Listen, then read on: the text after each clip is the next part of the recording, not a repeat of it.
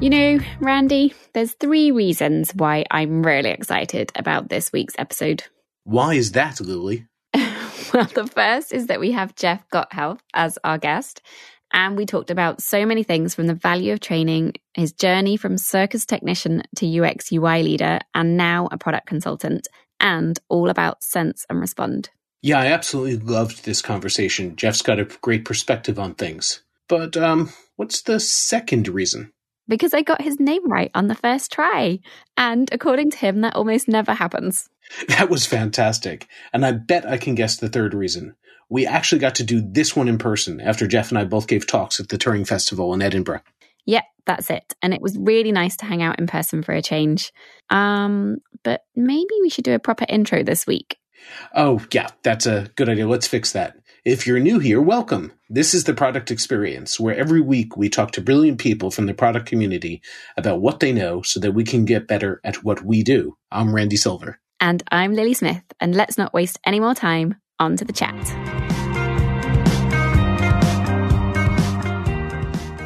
So welcome to the Product Experience podcast, Jeff Gothelf. Did I say that right? You did. That's fantastic. Thanks so much for having me. It's great to finally be here. So we know quite a lot about you because you're one of the kind of amazing people on the product scene that we're inspired by. But perhaps you could tell our audience a little bit more about where you're from and what you've been doing and how you got into product. Sure, absolutely. So I started my career in the original .com boom in the late 90s. After a failed career as a broke musician, I needed to figure out how to make some money. And it turned out that in the late 90s, if you could spell HTML, you could get a job. And I could do more than spell it. I could actually write it at the time. And so I got a job doing graphic design and some front-end coding. And I'm quoting in quotes because it's markup. It's not real. Certainly by today's standards, it's not coding. And so I spent some time doing that during the .com days and then transitioned into a role in information architecture, which then became UX for me, not the job itself. I'm not saying that I became UX. No, don't kill me. For me, I transitioned from information architecture to user experience and interaction design. I started leading design teams in New York primarily, and what was super interesting is I was doing product work and design work and facing this challenge of building these collaborative cross-functional product and design teams that work in an agile environment. And what was opportunistic for me was that I had the opportunity to try to solve that problem. I had a good boss who provided a bit of a safe space for me to experiment with process and ways of working.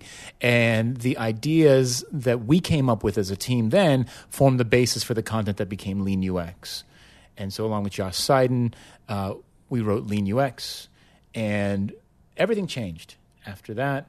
People stopped asking me to do design work and product work so much, and they said, come and teach us this stuff that's in the book because we can't figure out. We've read the book, but making it happen in the real world was really difficult for us. How do we get product design engineering to work together in a customer-centric way? And so that was like the first 10 years, and then I spent the last 10 years or so working with organizations in a coaching and training and a workshop capacity, teaching them initially Lean UX, modern product management, the agile and design, and then these days it's focused even more on business agility for the entire organization, and then leadership as well. How do we get leaders to understand what it means to manage a customer-centric, agile product organization?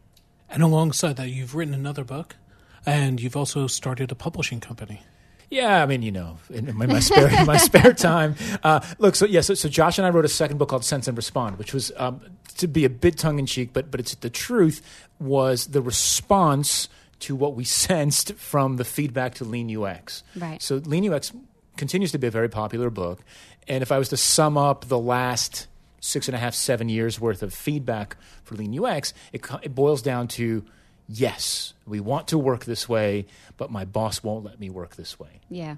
That's been the feedback overwhelmingly for the 6-7 years that we've been talking about it. And so Josh and I saw that as an opportunity to write a book that would be a conversation for the bosses. Yeah.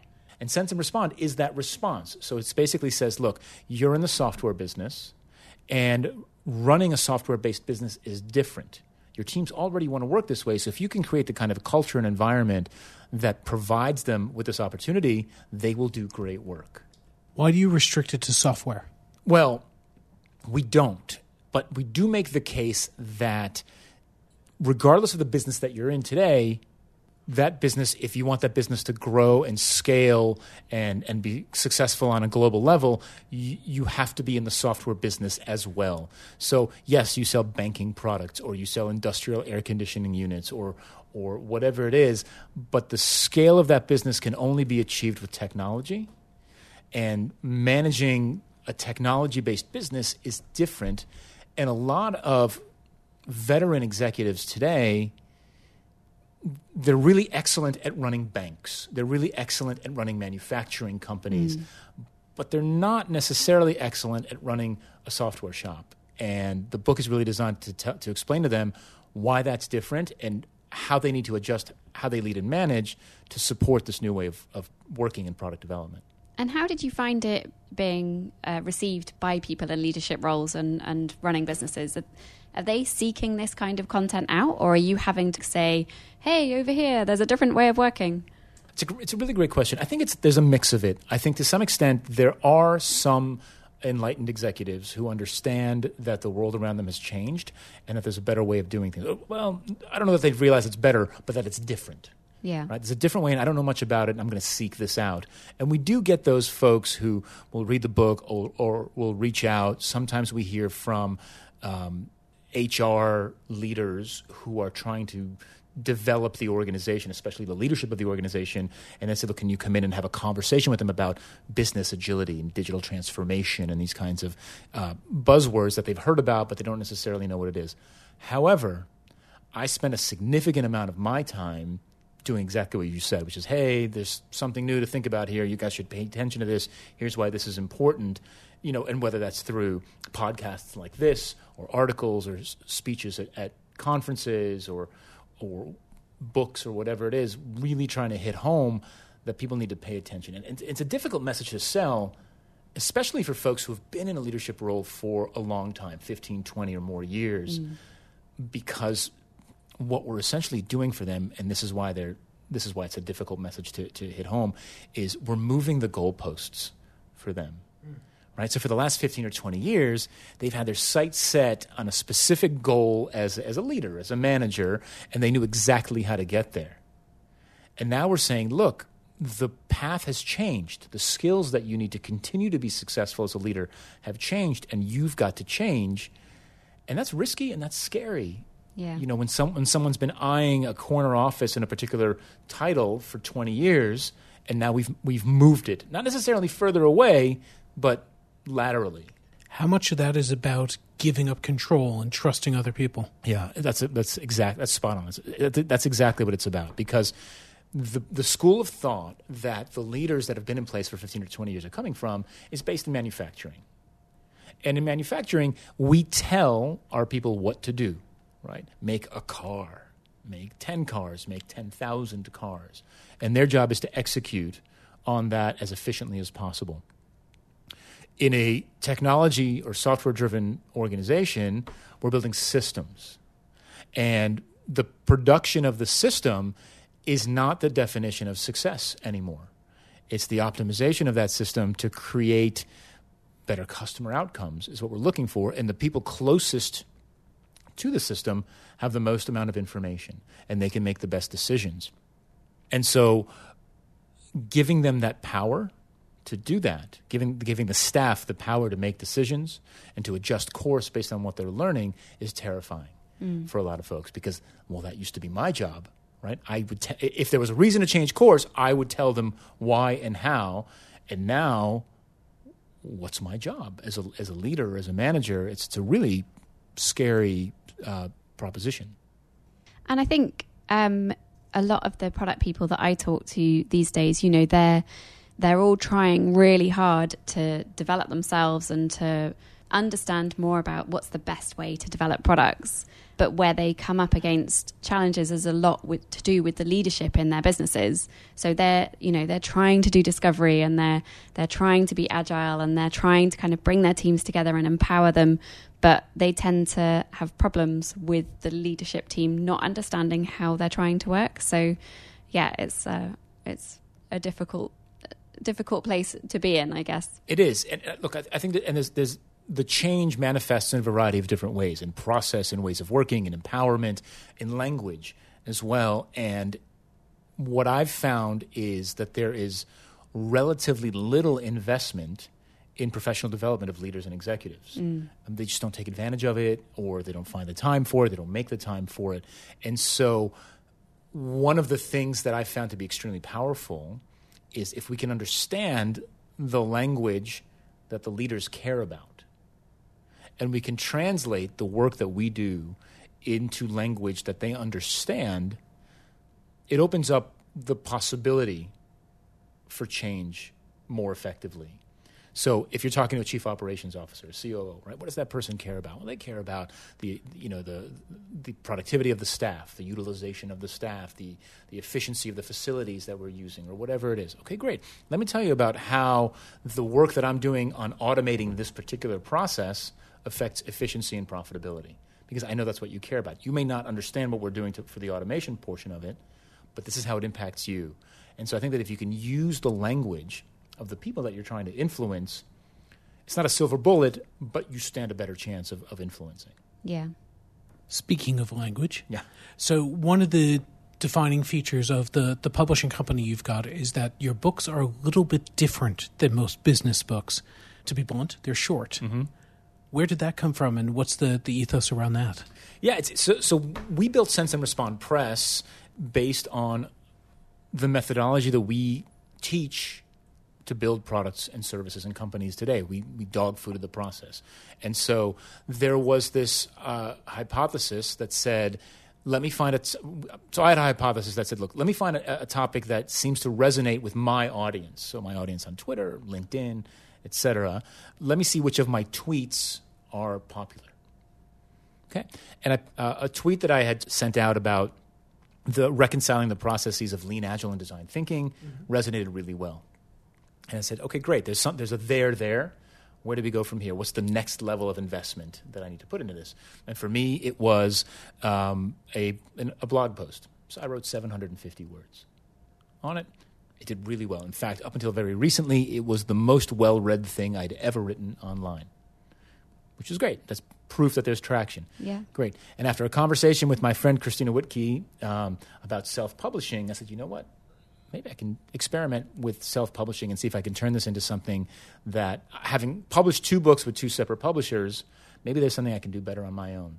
And so I turned the 750 words into 6,000 words, so increased level of investment based on evidence, right? Same thing we teach product managers. And that book did particularly well. And so then that really raised the question of, is there something more to this here, right? Will people read shorter books? Right? Yeah. And so we did customer discovery. We created a hypothesis. We created personas. We went out and we did discovery. We talked to executives. We put the prototype, which was my lean versus agile versus design thinking book, into their hands. And overwhelmingly, the feedback was, I might actually read this, as they kind of flipped through the pages and saw that it was 40 pages long. And so that created the hypothesis for Sense and Respond Press. We then, Josh Seiden and I, decided that we believe that there's an opportunity here for a couple of things. One is to deliver tactical, practical information to busy executives in ways that they would actually consume. So if you hand somebody a copy of a business book, any business book that's 250 pages, 300 pages, the odds of them reading the whole thing and reading it to completion are pretty low, right? But you give them a 40-page book that has a little display on the front that says, it'll take you 45 minutes to read this. Turns out it stands a greater chance. So that's number one. Number two, we wanted to really present an opportunity for a lot of folks to open up their first books. So there are a lot of people who would like to write a book, but writing 60,000 words feels like an insurmountable mountain, which I can totally relate to. So we asked them to write 10 to 12,000 words. Yeah. Which if we're talking about failed assumptions, the assumption that writing 12,000 words is easier than writing 60,000 words is absolutely a false assumption. That's certainly something we've learned in the last couple of years. Any 12,000 words is fine. The right ones are right. hard. Yeah, exactly. Because 60,000, you can write all the words, right? But at 12,000, you've really got to focus, and you've really got to hit things on the head very, very quickly. And we want to help folks really deliver their first book. And then third, we wanted to provide a platform to help people who may not normally have access to publishers or have the same kind of platform that we're privileged enough to have. And so we're trying to build as diverse a lineup of authors as we can over the last couple of years or so. We've got 8 books published at this point, which is super interesting. There's half a dozen more in production, and really, really proud of this particular side business as we put together. And I think it's print on demand, isn't it? So you don't have a huge upfront investment in inventory. Exactly. And so again, de-risking the hypothesis, right? What's the least amount of effort we can put forward and still maintain a high quality service? Here we operate on the Amazon platform.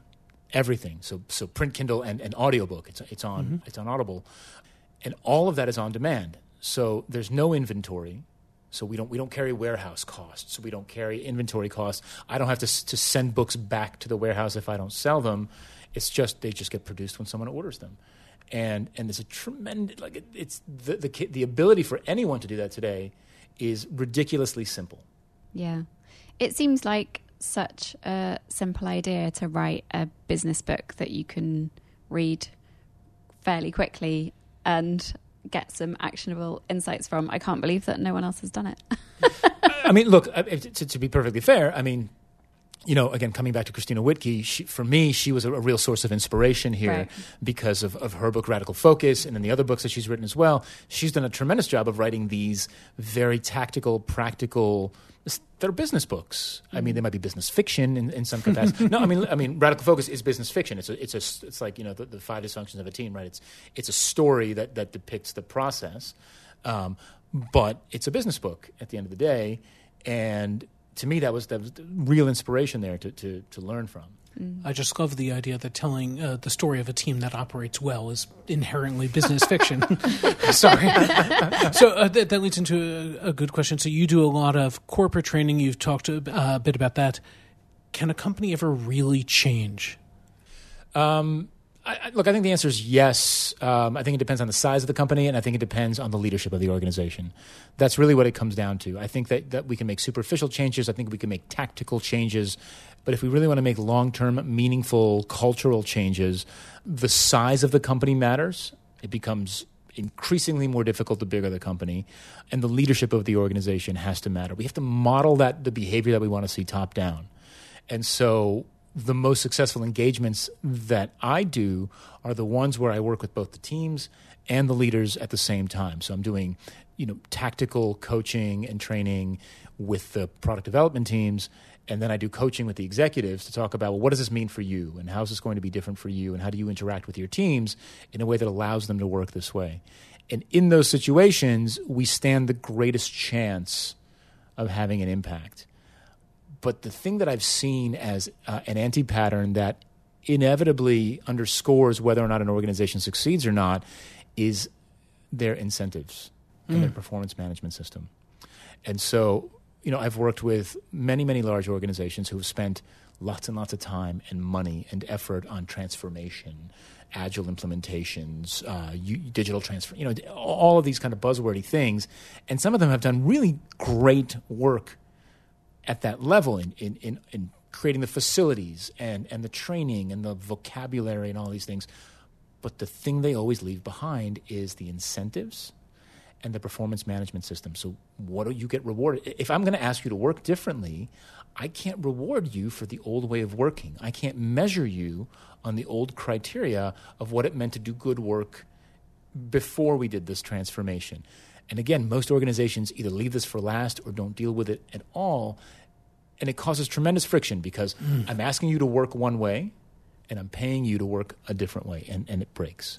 So is this where the difference between working from outputs over outcomes comes? Like, because you're kind of measured by output in the old way, and in the new way measured by outcome? Exactly. That's exactly right. So managing the outputs is easy.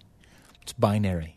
Yeah. Right? And so it's easy to measure. Did you ship the app? Did you build the feature? Did you launch the service? Yes, we did. No, we didn't. I reward you for doing it. I don't reward you for not doing it, basically. Right? But if you manage the outcomes, which is a change in behavior, we have a spectrum of success there.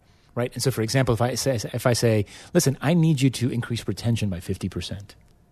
Okay? And now I'm going to trust you and empower you to go figure out how to do that. And you come back to me after 3 months or 6 months and you say, look, we increased retention by 38%. Is that good? Is that bad? Do I reward you? Do I fire you? If you crush the 50% number, then it's binary. Mm. But the reality of that being such a black or white thing is rare. Generally speaking, we're going to give you a bit of a stretch goal to hit, and you're going to get close if it's an attainable and a reasonable measure. And so, yes, it becomes a much different conversation, right? Because we've got to continue to iterate towards that number or decide that we're not going to do that anymore. Mm. Do you have any examples, and I'm not sure if you can share this or not, of a company that really has changed? It's gone from a very old school command and control type culture to one around empowerment and trust and collaboration. Yeah, and look, so while no organization is perfect and we're dealing with a lot of legacy stuff, it's interesting. There are at least 2 case studies that I would point to. One is in Sense and Respond, and one is in Lean UX, the second edition of Lean UX. And interestingly enough, both of these companies are in the automotive space. They're not car manufacturers, but they are in the automotive space. So one company that I would call attention to is, in the UK is a company called Auto Trader UK. Auto Trader is super interesting. They have a massive amount of market share in the UK, but 40 years ago, and even 20 years ago, they were a print publication, basically classified ads for selling cars. And in the last 20 years or so, they've transformed into a software company that not only delivers classified ads for cars, but has supporting services for dealerships and car manufacturers and so forth. And they have worked to create this continuous learning culture, this continuous deployment culture, this agile culture that empowers their teams to achieve specific outcomes. So that's one organization that I think, and again, not only what's really interesting, I think here is that at their height as a print publication, and again, doing really well in the marketplace overall, they had 4,000 employees.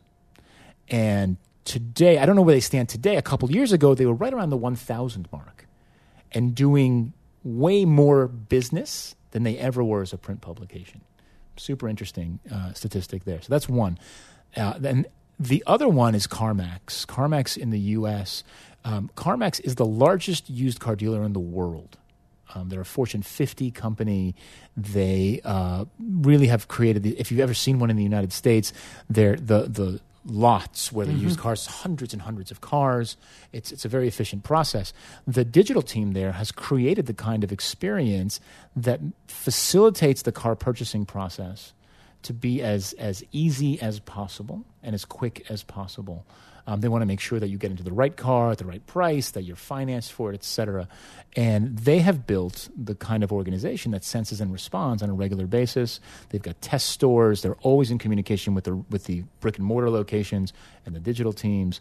And it's been a really interesting organization to watch as they recognize that the technological side of things can truly facilitate the physical side of the experience as well. And so that's another organization that does things really well. So your book or your Sense and Respond press book is Agile versus Lean versus Design Thinking. What's the answer? Which one is it? Yeah. So first of all, the answer is I should not, in hindsight, and I can still do it because we don't have any inventory, it's print on demand, right? But in hindsight, it should have been lean and agile and design thinking, not versus, right? Okay, right. Versus, and it's interesting. I wonder if we did an A/B test, which would sell more, right? The nice thing is you have the opportunity. I do have the opportunity to do that, which is true. I would actually guess that the confrontational one would actually sell more, right? The one that pits them against each other. People would be like, I want to read this one. But in reality, the book really is about lean and agile and design thinking. And the answer is really, it's the principles over the processes. I think that if you look dogmatically at lean, and when I say lean, I really mean lean startup and lean startup in the enterprise specifically. There's hints of lean manufacturing there, but generally speaking, it's lean startup in the enterprise. If you try to layer the processes of lean startup, design thinking, and agile on top of each other, there's always going to be disconnects. Again, the vocabularies, the cadences, the goals are going to be slightly different, and it always creates that bit of friction. But if you look at the principles that underpin those methodologies, customer centricity, evidence-based decision-making, empathy, prototyping, experimentation, learning, right, inspect and adapt, all of this language that comes from these schools of thought, the languages are basically all saying the same thing. At which point, you then, as an organization, have to pick and choose the practices that fit your ways of working. So if stand-ups work for you, terrific. If retrospectives work for you, terrific. If your sprints need to be 3 weeks instead of 1 week or 2 weeks, okay, right? Who cares? If you're focusing on the customer, if you're focusing on delivering value to the customer, and you're learning, and you're adjusting course based on your learning, then those principles reconcile. They sort of flatten out the cracks between these processes.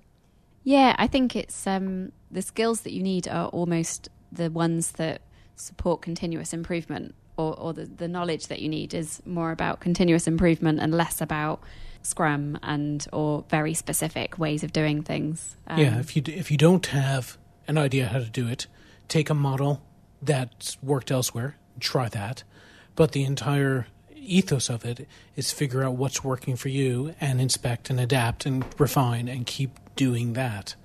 Absolutely love that. Yeah, look, I mean, and I've actually lost work because of this. If you've ever seen me speak or seen any of my talks, I like to poop on SAFe, the Scaled Agile Framework, right? And I do. But look, and I have lost work because of this. There was a client once who was like, "Hey, come teach us how to do Lean UX and SAFe." And then they watched my talk and they're like, "Never mind, don't come." I was like, "Well, we can figure it out." But wait, don't go. But my point. But what I'm trying to say is this: look, I poop on it because it says the word agile in there, and I don't think it's a very agile practice. However, to your point, right? If you're a large organization and you're looking for a starting point, SAFe is fine. Right? Start with SAFe. That's terrific. And then figure out what pieces of that work for your organization and what else you could bring in or what you'll take away or what you'll modify to make it even better for your org. I think the challenge becomes is when people try to adhere rigidly to the recipes. But to your point, pick a starting point. Pick SAFe, pick Scrum, pick XP, pick Kanban, Lean UX, Lean Startup, whatever. Design thinking, and then evolve your process from there to be what makes sense for you. And I think that if people can reconcile their discomfort to break the recipe, everyone will be better off for it. Someday we need to get a SAFe proponent to come on the podcast to have a bit of a debate about it. There's lots of consultants out there. You could find them. I mean, so going back to training, I do training as well, and I'm always of two minds about advising people on how to do training and going for certifications. And you do a lot of training, both corporate and individual. You do a certified Scrum Product Owner course. You were telling us earlier about another course that you're I think you're just about to launch. Mm-hmm. What is the value of training? How do you advise people to make the best use of it? Yep. So my point of view on this has shifted over the years, because when I started doing training, what's the word I'm looking for? I was naive. That's the truth. I was naive, and I was very hopeful that a workshop would be transformational for an organization. Right? And the reality is that in a day or two or even 5, right, because I've done those 5-day workshops as well, you're not going to transform an organization. What you're going to create is inspiration and awareness, and maybe some practice in a new way of working. At the end of the day, it's up to the organization to figure out whether or not they're going to invest in maintaining the momentum that comes out of these trainings and these workshops. And so to me, it's inspiration, awareness, and practice that comes from these trainings, and that's what I sell, and I'm upfront about that. That's where coaching. So coaching comes in really nicely as a follow-on to these trainings to help maintain the momentum coming out of there.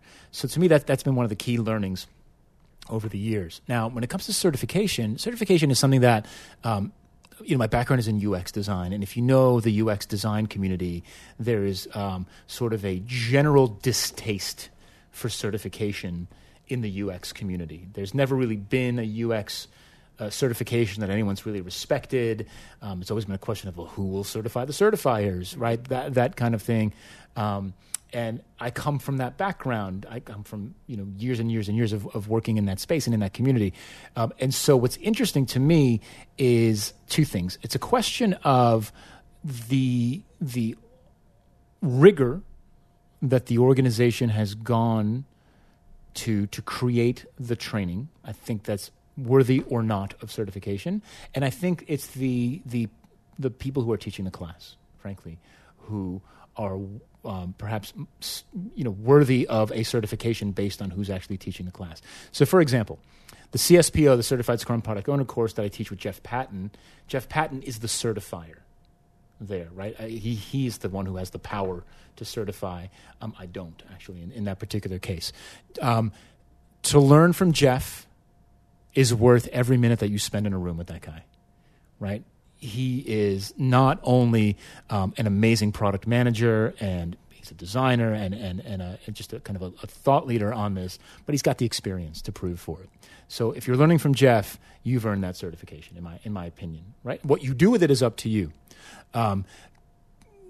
Conversely, I helped co-create a course again with Josh Seiden. I do a lot with Josh Seiden. He's kind of everywhere. I do like the guy. But Josh Seiden and I and Scrum.org, another certification organization, we built a class called Professional Scrum with UX, which is a certification course that is designed to help teams understand how to integrate user experience and design into Scrum in a Scrum Guide compliant way, and in a way that satisfies the needs of UX designers and interaction designers and so forth. I think that the rigor that we went through to create that class, we spent a year putting it together, and we spent 6 months testing that class, and then the level of effort that it takes to achieve that particular certification is worthy of that certification. So you've got a combined 45 years of experience between Josh and myself that went into that class, plus the Scrum.org folks' experience, and they're super smart guys who worked with us. You've got you've got 18 months worth of work that we put in to not only create the class, but test it and learn from it and iterate. And then you don't just get the certification for taking the course. You've got to pass a test. And that test is a test that we wrote, right? And we believe in that. So I think that the quality of the instructor and the quality of the organization will make a certification more valuable. Because you took it from that person. People have asked me about the certification, about getting a CSPO, and I've always told them as a hiring manager, that's a day or 2 days, and I don't really care. On the other hand, I've said, knowing you and knowing Jeff Patton, if you take the class with them, there's huge value in it regardless of the piece of paper that you get at the end of it. Yeah, I mean, look, it's never going to replace day-to-day practice, right? I mean, that's by far the most valuable. Experience is by far way more valuable than any certification or training. However, I do believe that in certain situations there is value. I think there's a real gap between training that's available and just day-to-day work, like you say, in practice. Something that we've been trying to explore in Product Tank in Bristol is how do we get together to practice together? If you want to do like user story mapping or something like that, how can we just get together and all user story map together? But yeah, I've not done any product training myself. No, and when I have done, I've always told people, take one or maybe two things away from this, practice it, really get good at that, and then work on the next thing, and then work on the next thing. Don't try and come away from 1 or 2 days worth of training and change everything about the way you work. And yeah, this is what you were talking about earlier. Following up with coaching and further development seems to be critical. So you're clearly very experienced at building products and building teams that build products. What's stopped you from building a product yourself and becoming uber successful, or I guess Sense and Respond is a product. Yeah, it's interesting. It's something I've struggled with because as my career shifted from doing design and product work to teaching design and product work, I felt my design skills atrophying, right? And I felt, and I asked some people about it, people who had been around longer than me and people who had done kind of similar transitions, and they said, look, you can always go back and do design. Right, so you can always kind of rekindle those skills. But look, this is the story I tell myself and how I sleep better at night. So I do build products and I do design those. So I design and build classes. I design and build curriculums. I manage my business, which is it's a significant business. It's only it's one person. It's a business of one. I'm always looking to iterate. I'm always running experiments. In fact, I just launched an experiment this week, kind of a new way to deliver my products, live online learning, right? Something that I'm trying to do and evolve my product and do. We'll see if it works, right? I don't know. But to me, I always feel like I can use the material to evolve what I do and how I do it. And I do believe I've built a product. I've built the books. I've built the publishing press. I mean, not by myself, obviously. And the business that I have today is built exactly on these learnings and these practices. And so, while it's not an app or a system, it's still it's a service, really, more than anything. And it continues to, knock on wood, do well. So we'll keep going. That's something Teresa Torres has been really articulate about. She's dealt with a lot of the same things, but she talks really well about how she approaches her life and her business, and it sounds like you're going through much the same approach. Absolutely, and she continues to inspire me. By the way, I mean, I am. She's the way that she runs her business is something I aspire to, and in fact, I have a call scheduled with her in the near future here to ask her 1,000 questions about how she runs her business because I'm super impressed by her. Thank you so much, Jeff, for joining us on the podcast. It's been really lovely having you. My pleasure. Thanks so much for having me. This was terrific. Thanks. It was a fantastic conversation. Cool.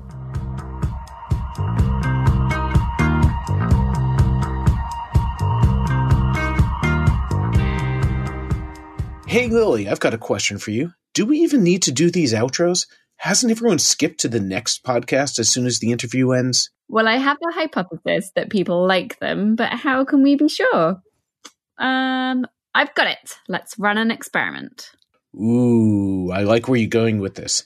Hey, you know how our producer Emily was talking about getting us some product experience stickers? Let's use those as an incentive. Okay, yeah, so this is how it's going to work.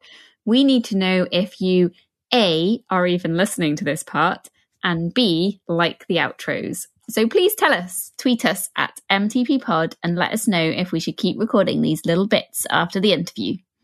Yeah, tag us and let us know if you listen to this, if you like it, if you don't like it, if what we should change, what we should keep.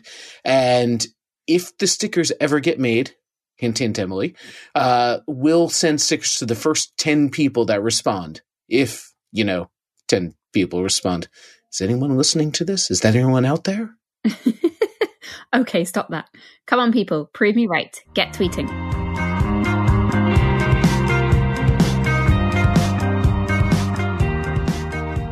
The Product Experience is part of the Mind the Product Network. Our hosts are me, that's Lily Smith, and Randy Silver. Emily Tate is our producer, and Luke Smith is our editor. Emily is ours alone, but we're happy to share Luke if you need someone to edit your own podcast. Hey, you can't share him too much. He's my husband. Our theme music is from Hamburg-based band POW. That's P-A-U. Thanks to Arnie Kittler, who runs Product Tank and MTP Engage in Hamburg and plays bass in the band, for letting us use the music. And sign up for your local Product Tank, a regular meetup in over 185 cities worldwide. There's probably one someone near you. And if there's not, you can start one yourself. To find out more, go to mindtheproduct.com/Product Tank. Here's Global Coordinator Mark Abraham to tell you more about it. Product Tank is a global community of meetups in over 155 cities across the world, driven by and for product managers. Whether you have a group discussion or you're listening to speakers, the whole idea is to create a safe environment for product people to come together and to share their learnings and tips.